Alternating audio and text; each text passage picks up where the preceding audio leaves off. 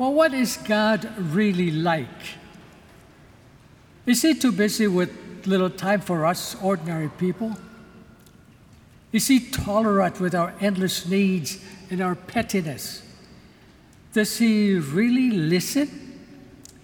Actually, we can come to know God the Father by coming to know His only Son, Jesus Christ, who is the perfect image of the Father. You see, knowing Jesus in His humanity is to know what God is like. So let's watch Jesus in today's Gospel. So a large crowd had gathered around Jesus as He was teaching them. Suddenly, He was interrupted by Jairus, a synagogue official who begged Jesus to help his daughter because she was dying. Note that Jairus did not go to the temple priests about his problem, but went to Jesus because he had faith in him. And the Lord was impressed with Jairus' humility and faith. And so, moved by human pain and suffering, Jesus agreed to go to Jairus' house. However, on their way, someone from Jairus' household told him that his daughter has died. But Jesus disregarded the report, saying instead, "Fear is useless. What is needed is trust." Fear is useless. What is needed is trust. Later, upon entering the house, Jesus was met with ridicule when He told the crowd that the child was not dead, but asleep. So He drove them out because they were spreading fear and doubt. Yes, fear is a hindrance to miracles. Fear is a hindrance to love and trust in God. Fear can be an instrument of the devil. So entering the room, Jesus took the hand of the child and, filled with expectant joy, said, "Talitha kum," meaning, "Little girl, arise." Immediately, she rose and walked around. Everyone were utterly astounded. What a beautiful ending of that miraculous story. Now remember that usually when we are in big trouble, we turn to God with focus and intensity, like what Jairus did.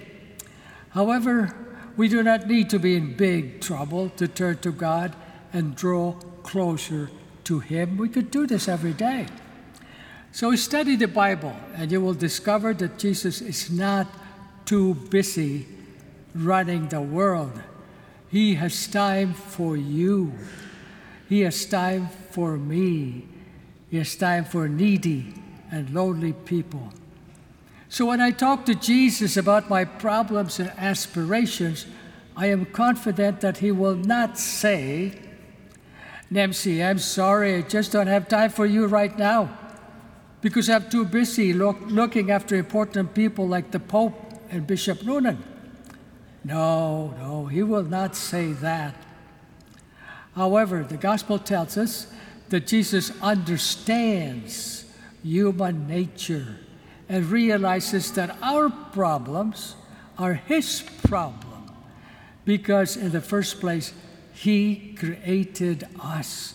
He created us for Himself. He created us for intimacy. He created us for heaven. In short, God has a purpose for me. God has a purpose for each one of you. But why does Jesus love us so much? Why does Jesus love you so much? Well, listen to what Jesus said to the mystic Mary of the Trinity. Jesus said, "I love you because I am love. I cannot cease telling you the joy of loving you, the joy of sharing my happiness with you. That's why I have redeemed you at the price of so much suffering." Well, to bring home the point, let me tell you a quick story. Dr. Blair worked for a big hospital. One night he was checking lab test reports and ordering new ones. but he was in a hurry. So he breezed through them and went home exhausted.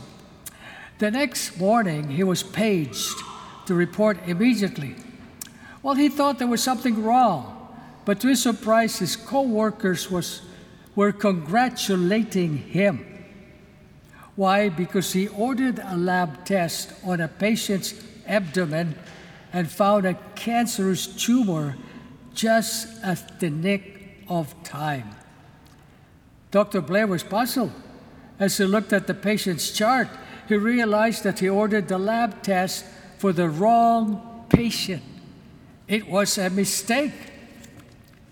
The patient was a Catholic priest who was admitted because of coughing and high fever. But because of the cancer, the priest was immediately scheduled for surgery. After the surgery, the surgeon called Dr. Blair saying, "You really saved that priest's life. I have never caught a cancerous tumor this early before." End of quote. So as the saying goes, when divine love interrupts your life, it has a purpose. Well, a week later, Dr. Blair was paged to visit a patient. When he entered the room, he was surprised to see the Catholic priest smiling and asking him, "Were you the one who ordered the lab test for me?" "Yes," the doctor replied. Then the priest asked, "Why?" Dr. Blair said, "It was a mistake," and he explained everything. There was a moment of silence. Then the priest said, "You know, a month ago, I have been struggling with my vocation, my priesthood. It was at that time that I was offered a new and important position at the Vatican. But I felt incapable at the time because I felt so weak and sick. I did not know what was wrong with me, so I was going to turn down the offer from Rome. However, since my surgery, I feel much better. I think I will accept the Vatican's offer." That's the end of the conversation. Well, as an insight, perhaps we could say, divine love unlocks doors and opens windows that were not even there before. So months later, Dr. Blair received a package from the mailroom coming from the Vatican. It was from his priest friend, now with a new title, Monsignor, and a designation of a special assistant to the Pope. Now, inside the package was a short note saying, "As you once helped me with my medical problem, may this enclosed book help you through your spiritual dilemma." Inside the package was a book written by Moses Maimonides, a Jewish rabbi, entitled A Guide to the Perplexed. You see, what I didn't tell you is that Dr. Blair, a Jewish Orthodox, shared his personal doubts about the existence of God.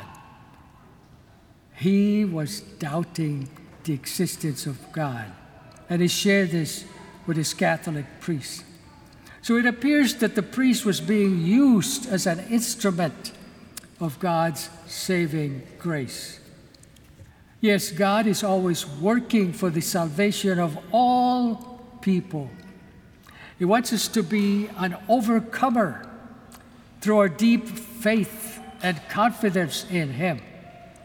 That's why Jesus said to our mystic Mary of the Trinity, Jesus said, "When a soul asks of me what human eyes is impossible, to human eyes is impossible, she honors me because you are in fact asking of me for that which one asks only of God. It is not what you give me that glorifies me. It is when by your trust in me that you give me the opportunity of showing you what my love is capable of blessing you. Place no limits on your trust in me. and I will place no limits on my blessings for you. End of quote. So, my brothers and sisters, it is God's pleasure to listen to you and to assist you every time. He wants to bless you if only you would love Him back with confidence and great trust in Him. Why? Because there is no remedy to love. There is no remedy to love, but to love even more each and every day. Amen.